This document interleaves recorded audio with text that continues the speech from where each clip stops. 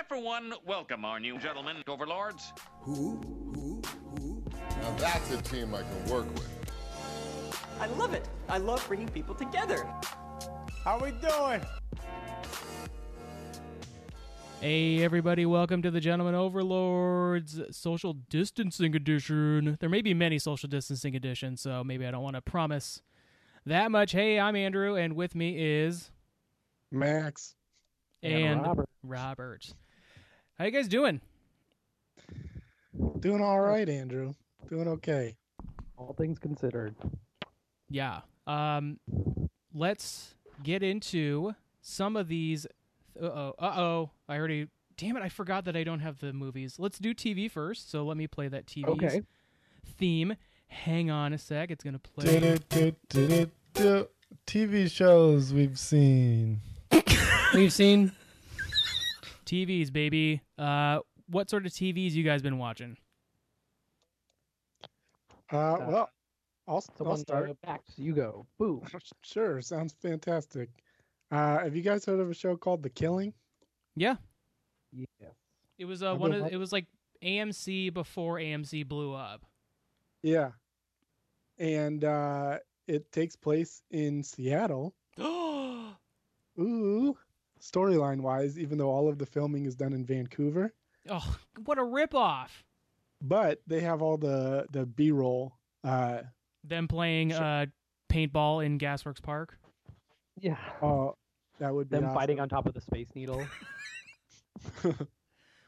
It's interesting though, because I'm always pausing it during that B-roll during the scenes where it's just like flying through the city because. And you see you in the background. Yeah. Oh my gosh, I'm in it. All three of us like recording on a table. I'm credited. I'm in the show that much. They showed the locks a lot. Wait, really? Yeah. I don't know. It's got that interesting train bridge thing going across it. Oh wow, so. Jamie's probably in the show then. Oh yeah, you should let her know about it. Yeah, I just watched season 1 and 2 of 4, and I'm really digging it. And here we go again. Where do we go again? You sort of slowly making your way through a TV show, not really knowing where you are in the show later. That's halfway through in 2 weeks. That's pretty good. Come on, Max. But Max, I'm turning a new leaf here. The next time we talk to you, you're going to be like, I'm a third of the way through the second season, and probably. But it stars Rick Flag from Suicide Squad, and the character. Yeah. I forget the actor's name. Joel Kinnaman. I think that's it. Joel Kinnaman, and I know you guys. I feel like when we were recording the podcast for that one for Suicide Squad, I said he was all right, and you guys kind of hated on him. Let me tell you, this show. I don't recall him being like an exciting leading. He was supposed to be like the good guy if there was one, because he was like the cop leading the squad through the city. I think he was supposed to be played by Tom Hardy at first. And so everyone thought I thought he was going to be Captain Boomerang. Really? I thought so. Maybe because I got that wrong. The guy who ends up playing Captain Boomerang looks like a bootleg Tom Hardy. He does, but he also was good as Captain Boomerang. Yeah. He was I mean, Robert and I both would agree he's the best part of that movie. I think Slipknot was the best part. Oh, sorry. The man who can climb anything. Oh, I thought you meant the soundtrack. Also, the band Slipknot, yeah. They were in the background of a scene because it was filmed in their hometown or whatever. I just got a text from Jamie, and she said she did star in The Killing. What? Oh, excellent. She wasn't even able to hear you. She just texted you that. Top of the call sheet, she said eventually, because she was there so much. Wow.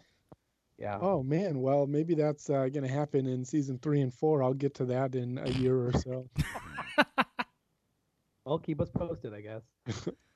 But it's good. It's an interesting like whodunit, and it's also interesting to hear them talk about places that I know of. Like, oh hey, we need to get down to Greenwood. Ballard High School. Yeah, Ballard getting the geography wrong. You're like, yeah, it's so like the victim from the first season lives on Ballard Ave, and it looks nothing like Ballard Ave. They live in a like 2-story house, and the bottom story is a garage that they run a business out of. But it's pretty funny to watch it, knowing that it's completely wrong and awful. I bet their phone lines were lighting up that night. People just incensed. Oh yeah, I know. Did you say Ballard Ave? Come on. Oh my God.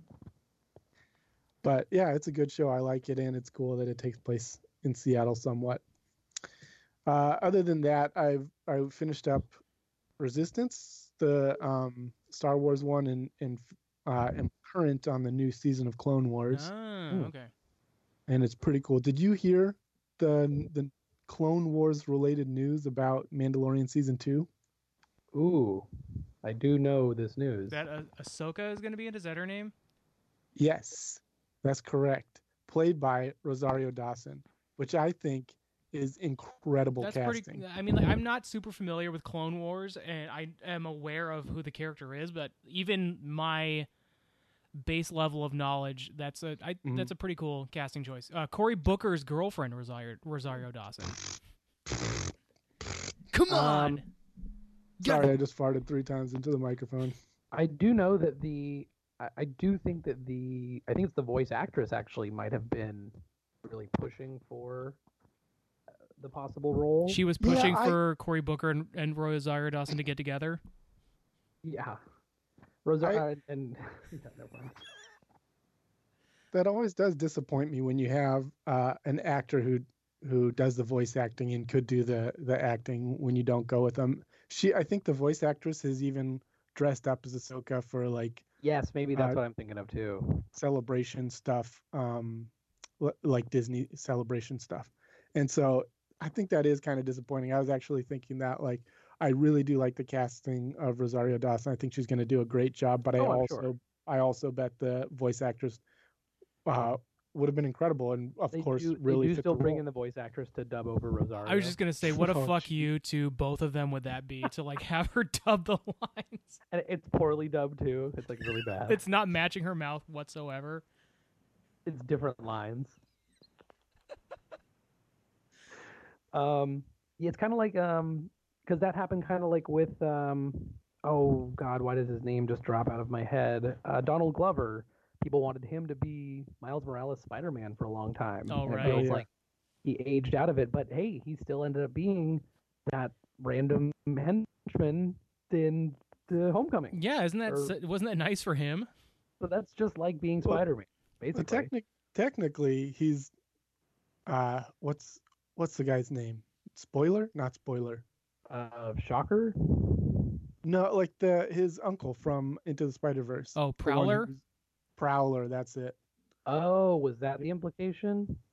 Yeah, like the character name. They never showed him as doing anything proudly, but he's supposed to be the uncle, and he says, he's my nephew. Miles Morales I'm going is my out nephew. to prowl. So he played a character. It wasn't Miles, but I'm sure he's fine playing Lando Calrissian. I'm sure he'll play a huge role in the next phase of the Marvel Universe. Maybe I might have egg on my face. I mean, who knows what's going to happen? He could be the next. He's going to be recorded from home, so. Yeah. He's gonna take down Morbius. Oh my God.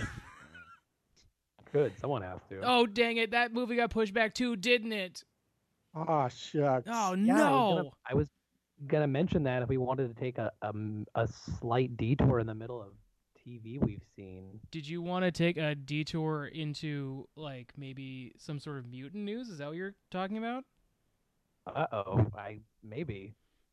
Let's. We got ourselves an X-Men fan. You know what happens to a toad when it's struck by The lightning? theme's playing right now. Must know who they are, and above all, what they can do. I'm Professor Charles Xavier. I'm the Juggernaut! Robert, you must have had a tingle that was playing, even though you couldn't hear it, right? I just assumed. Yes, I had some sort of. I'm in Cerebro right now. All right, Robert, this is your soapbox. Go ahead, talk about whatever. I mean, what I think we're alluding to in general is basically the summer movie lineup is completely dashed, and that includes not only Morbius, but the often I think we mentioned on an earlier episode, the often delayed New Mutant Oh my god. will never possibly come out. It will never come out. I think that this The maybe girl who plays Arya will be like a grandmother, and she'll be like, "Finally, my movie," and she'll go to the red carpet finally. It's insane, but it's also like a bunch of movies, and you wonder. And I was actually curious, how many movies do you think? Because it feels like a lot of movies that were sort of right on the cusp, and we're sort of feeling the initial kind of like social distancing kind of pleas. Like a lot of stuff underperformed, and then you had things like Frozen 2 and a few other movies that were recent enough that they're now available to either rent for a night for like $20, or I think a couple of them you're going to be able to buy in the next week or two. I think Frozen 2 is like available on the streaming service in like a week or so. Well, Frozen 2 is already on Disney Plus. Is it out? Is it for free now on there? Yeah, and then I think Onward is what you're thinking of. Onward is Maybe that's why is available for rent right now, and like I think on Friday will be on Disney Plus. I'm excited. I want to watch that one because I've heard I thought I heard it was hearing mixed things, and now I'm hearing kind of better things, and but I still don't have any sort of spoilers or anything, so I'm excited to check that one out. But I guess in general, I was wondering, do you think some movies, instead of missing their release date, might just try for like a digital launch instead? They're talking about doing that with Mulan and Black Widow. I think are the two movies that are talked about the most, because Mulan was supposed to have already come out, and Black Widow was supposed to come out in May, right?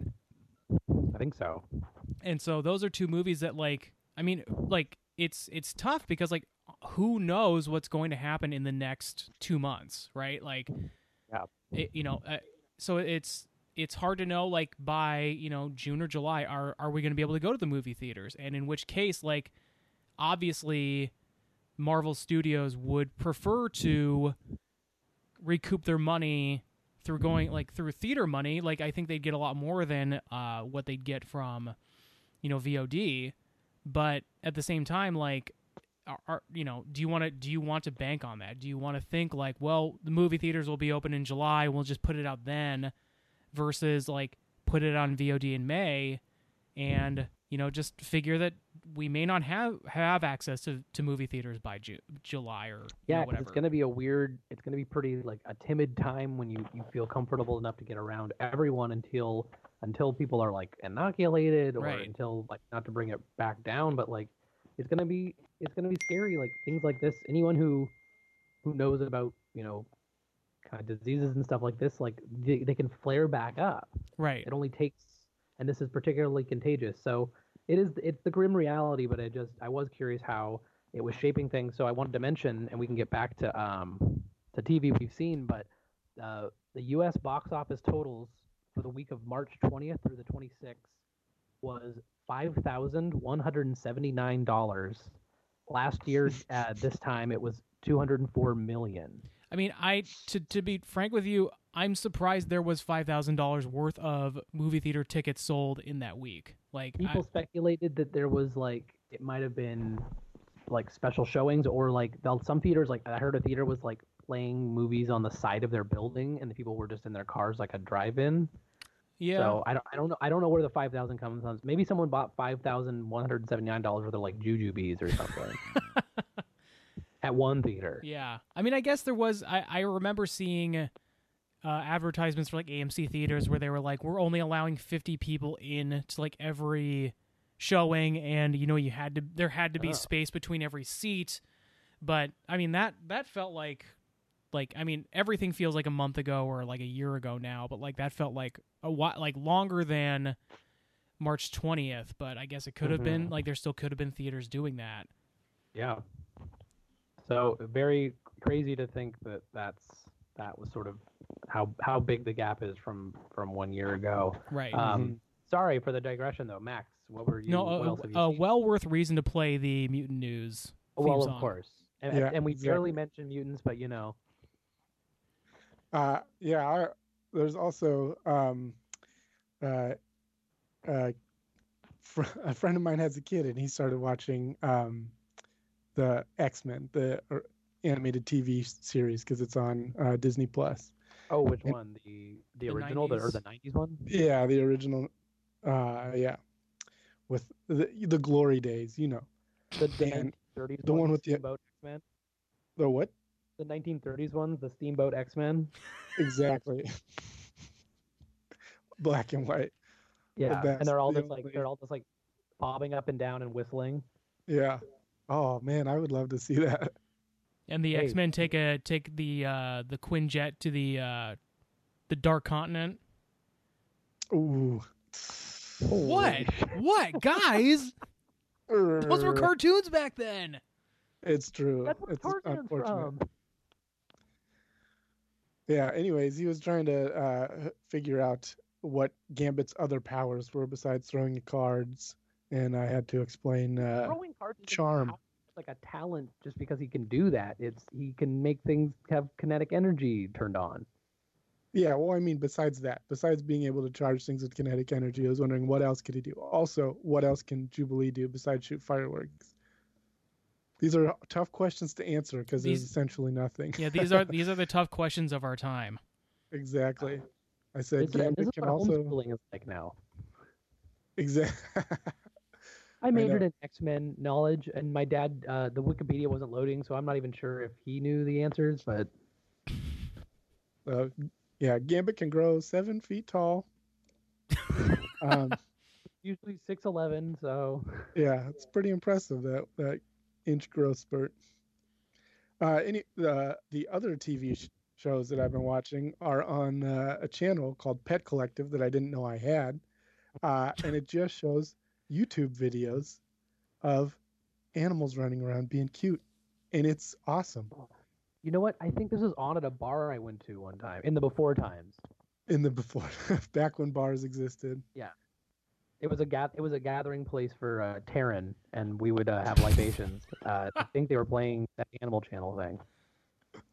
I would check your smart TV if you have it, see if it's an option, and then always have it on when you don't have something else to watch because little puppies running around are so cute. True. Oh, I also watched on Disney Plus, there was a How Dogs Got Their Shapes, and I recommend that to anyone. It's really cool. It goes through kind of how dogs were bred, the reasons And then how they were humans bred. ruined their shapes by breeding. Exactly how they can't breathe anymore and have so many bone problems. But I don't know, I found all of it really interesting, especially the stuff on greyhounds, which before this really creeped me out because they would shiver and they're just way too skinny. But they can run super fast, like nearly as fast as a cheetah. That's crazy. I don't know if that's good. I don't know if I want them That's like faster than making cheetahs.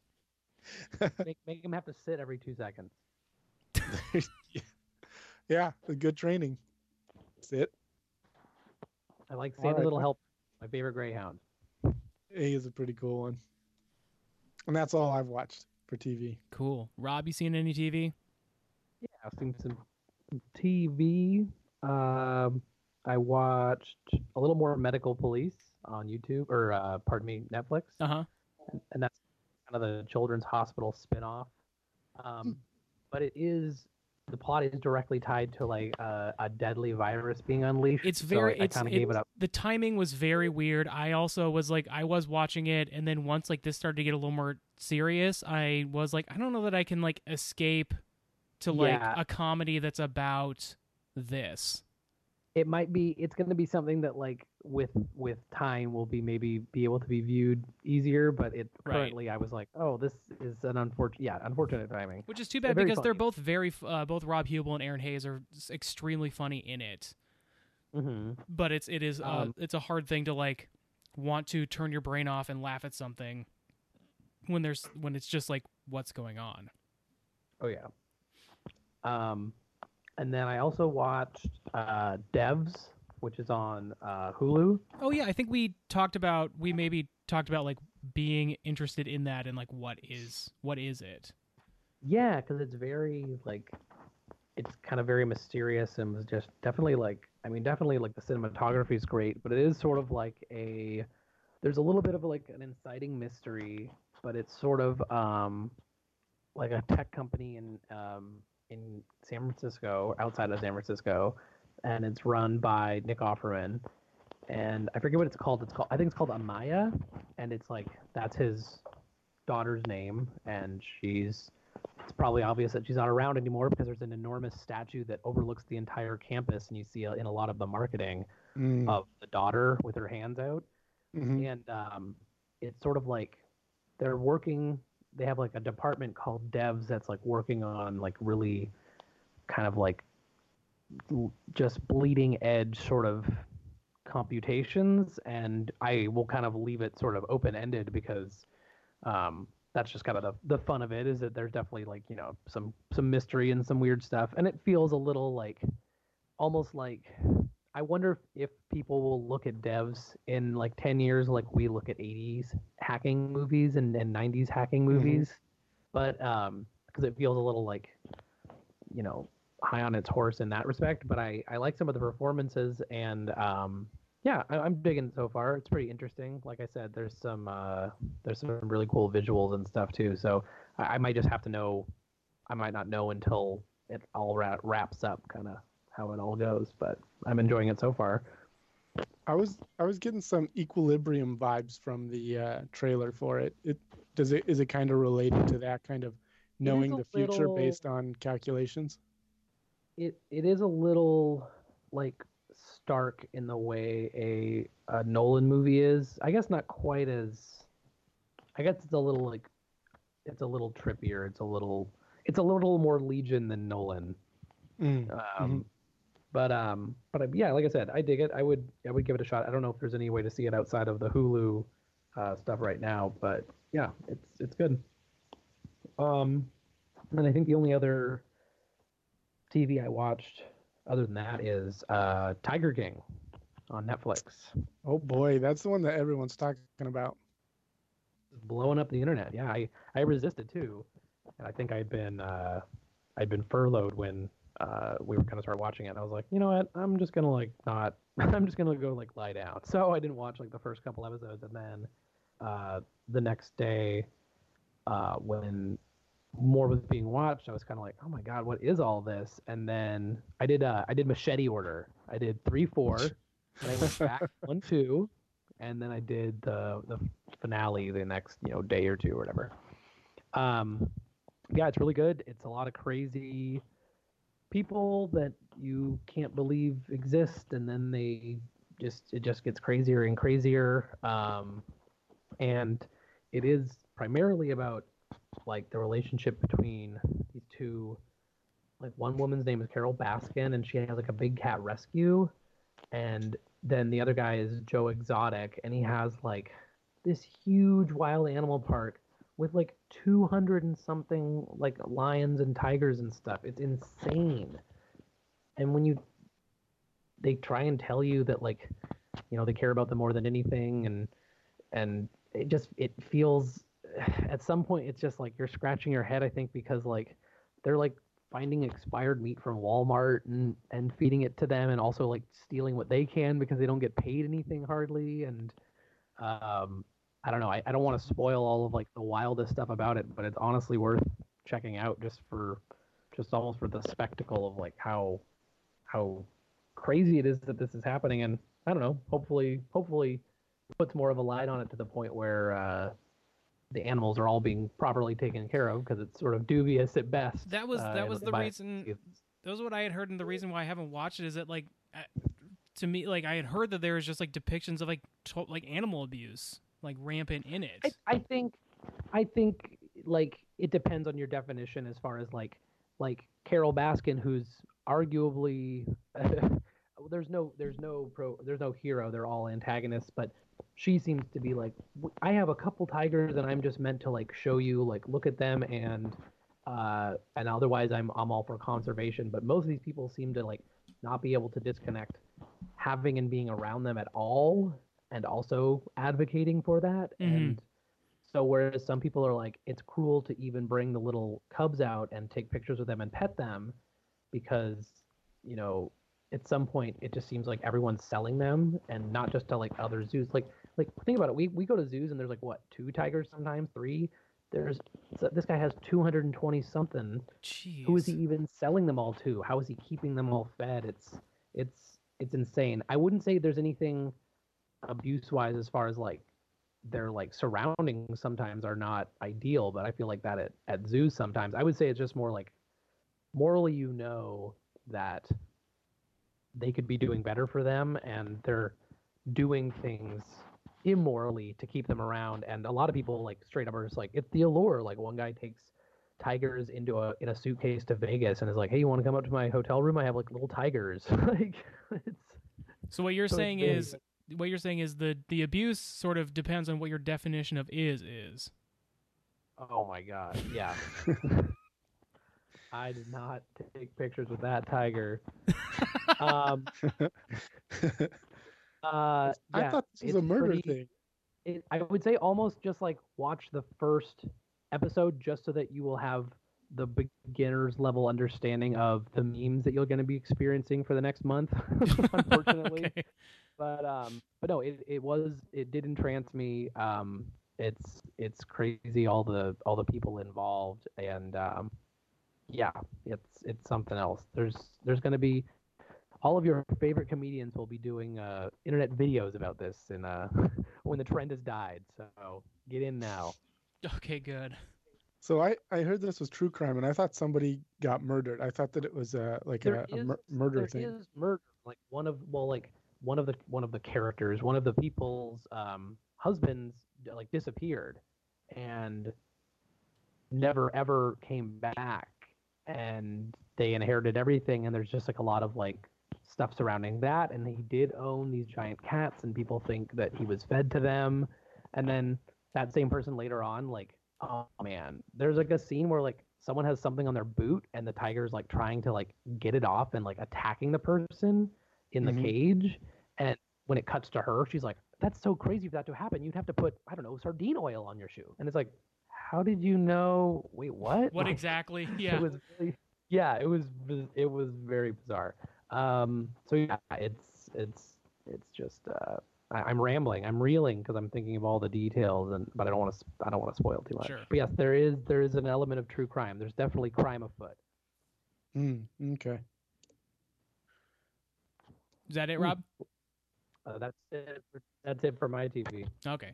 How about you, Andrew? You watch anything? I mean, like, sort of just like creature comforts right now. Like, I'm rewatching Deep Space Nine, Star Trek, and like, the thing that occurred to me I was watching a couple episodes this morning, and like, this show is so much hornier than I remember it being. Like, they're just like, not that like all the characters are like, you know, fucking around with each other, but like, there's just a lot of like characters sort of like innuendos and like, you know, sort of that sort of like, it just compared to like Next Generation, it's just like much hornier than I remember it being. And then obviously like Voyager, they're in a much more dire situation, so there's not a lot of room for that sort of thing. But like, it just, I don't think I remember it being this horny. I think you should rewatch TNG and Voyager also. They're pretty horny as well. Well, I will be watching them with new eyes, if you know what I mean. Oh, yeah. I think maybe the reason you didn't think it was so horny the first time you watched it was because you were equally horny and it just fit. It just felt normal. Yeah, I've never heard Deep Space Nine described as horny before. It just struck me as like, wow, these like, you know, like obviously, you know, like Dax, I think because of her like having these different lifetimes is sort of like a very like fluid character, and at least until she like marries Worf, like there's just like a lot of like, well, I could be with this person or I could be with this person, and she's like her character seems very flirty in general, so like I think like it opens up as like a different thing, and then obviously like almost every character at a certain point is like lusting after her or Nerys, who is, you know, they're both beautiful women, but like there's also like a real, like in certain episodes there is just a very strong sense of misogyny also, where like it's a lot of male characters sort of lusting after female characters and not like, I don't know, it's just I'm enjoying it, obviously. I love Star Trek, but it was just, there's certain things about it that have struck me this watch through that I didn't really catch the first time. Wow. Well, I hope you're enjoying it. I mean, yeah, it's very horny, so I am obviously enjoying it a lot. If you know what I mean. I was gonna say, kind of shocked that you're even admitting this, but yeah, I mean, you do you, man. Yeah, my wife's not listening. What do I care? And then the other thing I'm watching is there is a wrestling documentary show called Dark Side of the Ring, which is very like it takes on really heavy subjects, and they just recently put out a 2-part episode about the Chris Benoit murder-suicide that was really hard to watch, but ultimately very good. And the story is just it is one of the most wild true crime wrestling stories that there's ever been.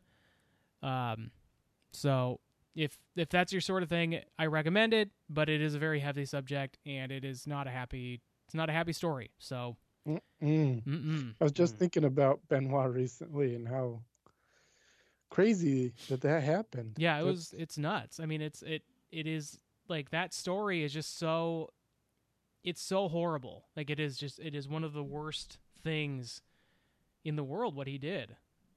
Mm-hmm. So anyways, that's the TV I've been watching. I'm going to play the theme song, and we'll talk about Honey Boy, baby.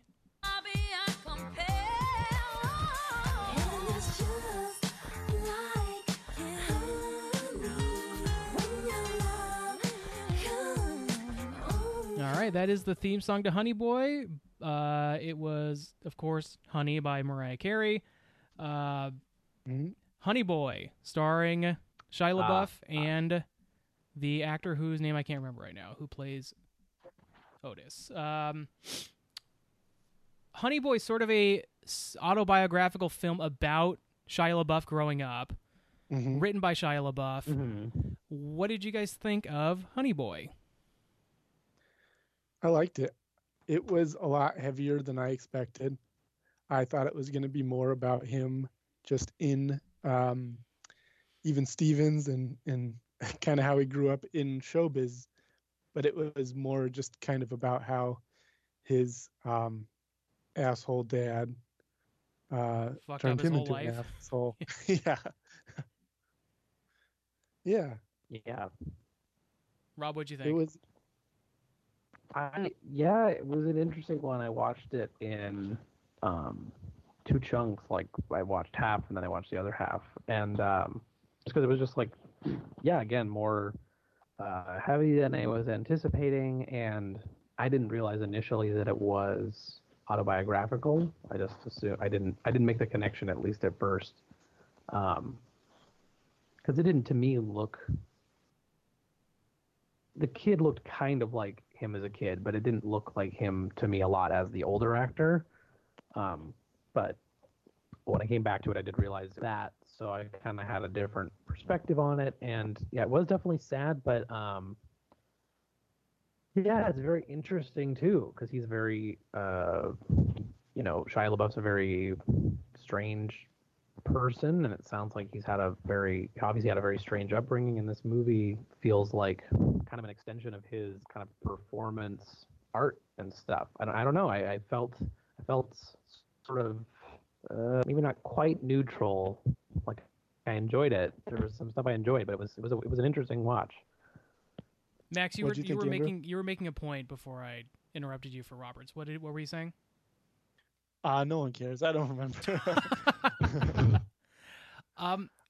What do you think though? I liked it a lot. I think I knew he had written the movie, so in the opening scene when he's like getting sort of like jerked around by like a machine, and while they're sort of like ostensibly filming Transformers at the beginning of the movie, that was the moment where I was like, oh, okay, I think this is probably going to end up being sort of autobiographical, because I think we're going to find like I thought the movie, like you, Max, I thought it was going to be a little more about like sort of like this is the sort of shit I had to go through on set of these different things, like, even Stevens, Transformers, what have you, because like they had at the beginning they showed sort of like a sizzle reel of all these like different movies that he was doing, and I thought one of them was the sort of a 1-to-1 with the what was that sort of Western movie he did with Tom Hardy?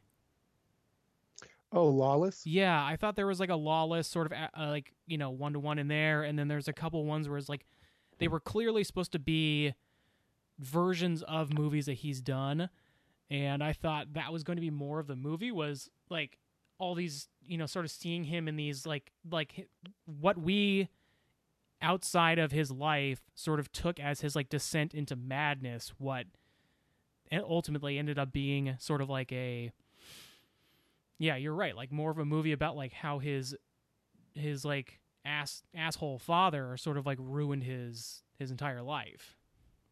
Mm-hmm. So I liked it. I thought like, so I read a little bit about this. Apparently he wrote this during his like rehab process a couple years ago. Yeah. And this was like writing this was part of that program for him.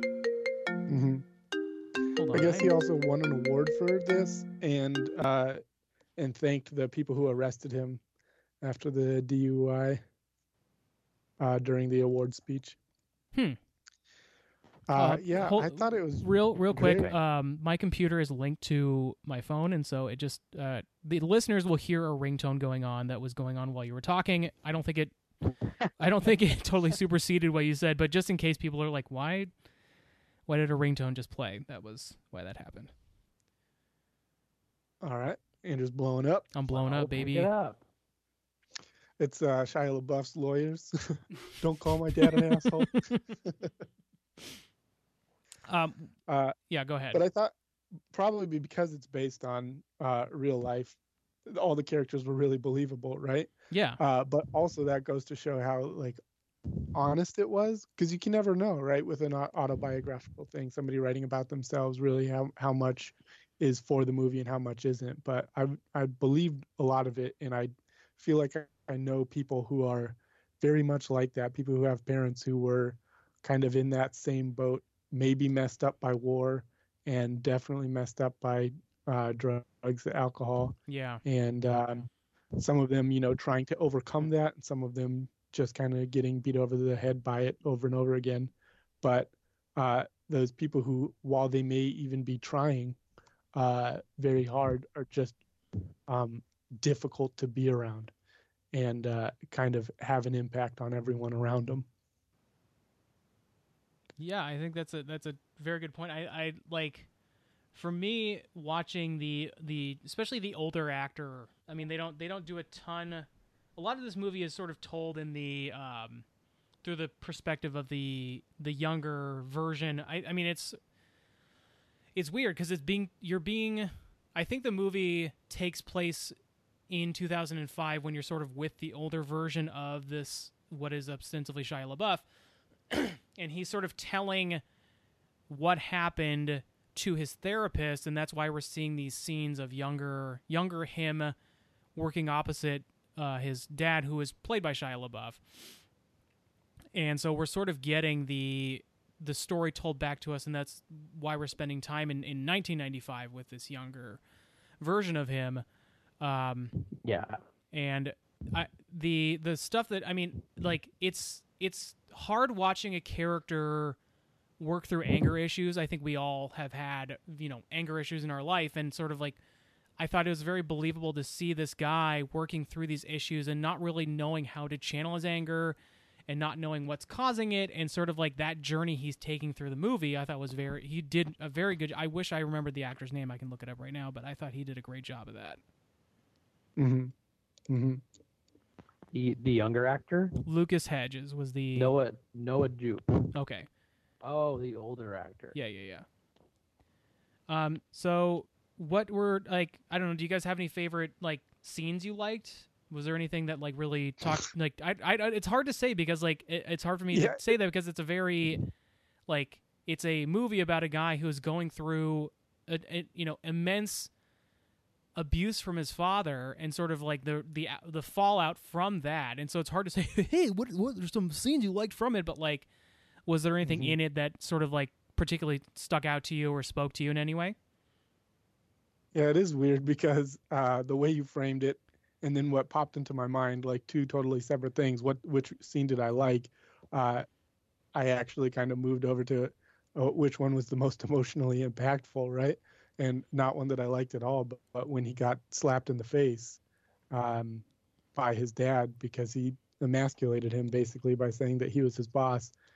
And then his dad goes off and rides his Harley into the distance. And Well, he says if you'll hit your boss once, you'll hit him twice, and then he smacks him. Yeah. Yeah. Like that whole scene, that, and then them coming to terms with what had happened, all of that, I thought was the heart of the movie, the emotional heart of the movie, and was done very well. I wouldn't say that I liked it because it's very, difficult to watch and everything, but I thought that was they built up to it, and they I don't know, everything about it, the discussion that maybe didn't take place in the movie, but just kind of what you can glean from it, I thought that was very powerful, very well done. Yeah, it's strange. I don't remember. I could have just missed this piece of dialogue. But do we know? Like, did they ever reveal like what was the inciting incident of why they're not in each other's lives anymore? Because clearly by 2005 in the timeline of this movie, he has now been a movie star, but is also sort of going through this like, therapy session and trying to figure out where's his anger come from. And like, I don't remember at any point, did they say why he and his dad don't speak anymore? Based on his real life, it just appears that, because I think up till a couple years ago, it had been like 7 years since they had talked. So it was a chunk of time. But I imagine once he was legal age, he probably got emancipated or just lived with his mom instead. Yeah, it was just interesting that there were there are certain things. Oh, sorry. There's just certain things that they don't really allude to that feel like are things they just kind of left unanswered. So, like, for instance, like in the story of the movie, we know why he's no longer talking to his father, and then ultimately by the end of the movie, sort of a slight spoiler for the end, we don't know if his dad is even alive or not. Yeah, that's kind of what I assumed. I thought his father had died. Because it seemed like a dream sequence when he went back to speak to him. I really thought the marijuana was going to come like bite him in the ass, and that was going to be like a big downfall or something. Yeah, I think there's probably like this movie clocks in at like an hour 32. Like it's for a movie about somebody's life ostensibly. Like it's a pretty short movie, and it feels like they're. Yeah, and it's not supposed to be like this is the the saga of Shia LaBeouf. Sure, it was supposed to be like the things that sort of shaped him, like a slice out of what it was like to be him. Yeah, and up. I think part of it, obviously, like we said, like this was written as part of his like rehab process, but I think like a lot of this is maybe even his own version of like why why this all happened to me, like why we sort of. Like I said, from the outside, sort of saw him having a meltdown, and like what he sort of worked through in his own mind of like what that was about, like why he sort of had that sort of mental, like that sort of breakdown. And these are, exhibit A, B, C, D, whatever of like what he kind of went through. Mm-hmm. There's a quote actually I can read you guys. They asked him what it was like making a film based on the script that he wrote in rehab, and he said, "It's strange to fetishize your pain and make a product out of it and feel guilty about that. I felt very selfish. This whole thing felt very selfish. I never went into this thinking, oh, I'm going to fucking help people. That wasn't my goal. I was falling apart." Mm-hmm. That's interesting. And he, himself, this is post-rehab, I think we're all aware that, he's... I think you would call it a performance artist. He's done a lot of odd things, some more dubious than others. Like he made that graphic novel, and it was basically like ripped off from somebody else. And then when he apologized, the apology was ripped off from a different person's apology. Like, yeah, I remember and then that. he did like he did like the weird performance art where he rented out that space and said, "I am not famous," and not to discount like. This is all stemming from someone who, went through a lot and was going through things. But, that's the other thing to remember too, is this is a script, based on his own life and featuring that. But there's still things, blown out or things that are kind of accentuated a lot more because you can read other accounts, and it sounds like his mom wasn't just a voice on the phone. He was moving around, and he was ultimately happy. And I think that there's a lot of. It is interesting that quote that kind of puts some context into it, where he felt like he was making sort of something more cinematic out of how he was feeling about everything. Yeah. Mm-hmm. Yeah. Yeah, I think it's tough like that to tell a story when you have to dig through your life, try and find a cohesive story with a beginning, middle, and end, and all that. So I think he just chose one aspect of his life essentially, and kind of explained what it was and what the repercussions were. Yeah. Yeah, I think in terms of in terms of a movie, it's like thematically it's not very satisfying in terms of like, I think there's a lot of people who watch movies to kind of see like a character's arc and to see it come to completion. And in terms of like his acceptance of his father's abuse, like there is sort of like he is sort of slowly coming to term throughout the movie over like what his father did to him. And like, in the beginning of the movie, he's just like, I don't know what talking about my dad has to do with any of this. By the end of it, he's sort of kind of coming to grips with this is what happened and this is why I am this way. But there's not really any resolution in terms of like him confronting his dad or finding out even what happened to his dad. Like, like we sort of alluded to at the end of the movie, he goes back to the motel where they spent so much time while he was working on a project. And he sees his dad. His dad was a rodeo clown, right? Yeah. And so he sees his dad in rodeo clown makeup, and they have this sort of scene where it seems like they're reconnecting, and then you get to the end of the movie where they're both riding off on a motorcycle together, and it's interspliced with he's actually riding on the motorcycle by himself, sort of telling you that that whole thing was a dream sequence. And so he doesn't really, I think in his, that was maybe sort of a, I think that meant his dad was never real. It's just a dream. And then it cuts back to all the scenes and there's no dad in any of the scenes. That was insane, dude. My mind is fucking blown. That is trippy. I always knew that Shia LaBeouf was the chosen one, immaculate conception, no father, created by the Force. But I think like that was thematically like I think that was supposed to be that he was sort of in his mind forgiving his father, right? But like we don't get the confrontation between those two characters. There's not like, even if his dad is dead, it's not like he goes to his graveside and says like I forgive you, Dad. Like what would happen in like a bigger budget Hollywood movie. And I think for like thematic cinematic reasons, it's probably not as satisfying to a moviegoer as you would want the movie to be, I guess. I also liked how little. And then he's like, son, take my Energon cube. Sam Witwick, Honey Boy, you are. We're looking for the organism Honey Boy. Sorry, Max. Go Max, ahead. I cut you off. All good. I was just going to say that I like that they don't necessarily paint everything as good or bad. So there's obvious trauma that was caused to him by his dad, but he also gives him a ton of credit for sticking by him, even though sometimes it's questionable the reasons why he stuck by him, and also teaching him some of what he knows. So he's saying, yeah, you are the reason I am the way I am, both bad and good. You kind of made me into the star I am, but also you made me into a fucking wreck, Yeah. Both at the same time without dismissing either, or without, dismissing, discounting either of the other, without painting it completely good or completely bad. Yeah. He also, like, as a child, like, says to his dad, the only reason I'm here is because I pay you. Yeah. Well, he tries to guilt him. He's like, do you know what it feels like to be a father and have your son have to like talk to you that way and have to like, pay you? And he was like, that's the only, and then he says like as a rebuttal, like, that's the only reason you're here. Like, it's sort of like, it should have been a moment where it's like, yeah, swallow your pride. Like, stop acting so emasculated when you know that I'm the reason.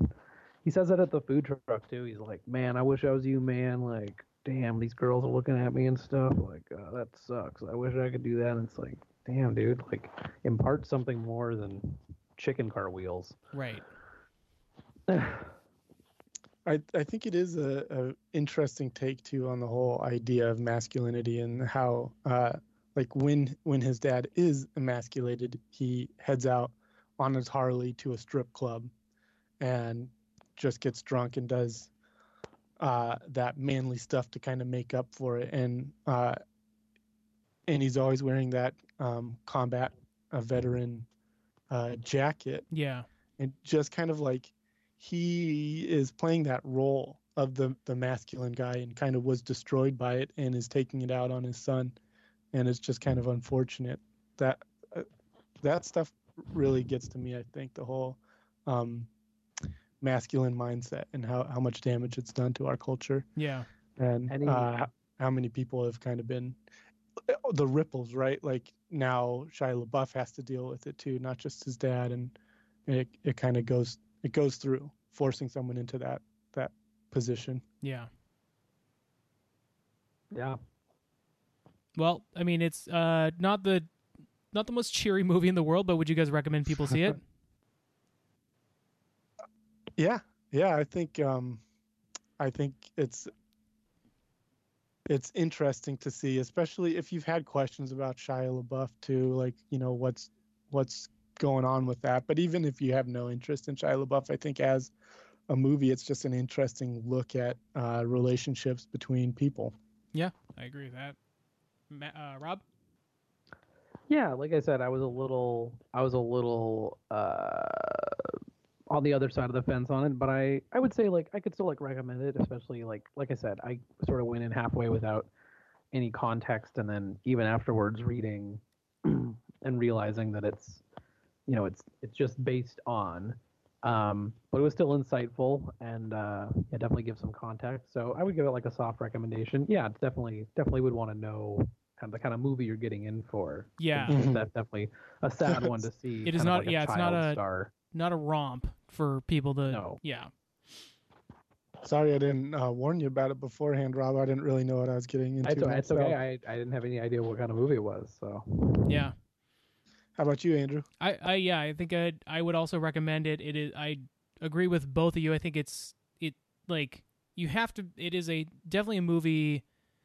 Know what you're getting into. I mean, if they've listened to the review, they know what they're getting into. But like, it's one of those movies that you should know it's not exactly this like, you know, lighthearted father and son adventure movie, and it's going to like gear in towards a lot of like very heavy subjects. But if that's something that you are in the mood for, I think it's a very good movie. Mm-hmm. Yeah. All right, guys. Well, that'll do it for this episode. Whoop-de-doo. Yeah, whoop-de-doo. We will talk to you guys again later. Stay safe. Bye. Bye. Wash your hands.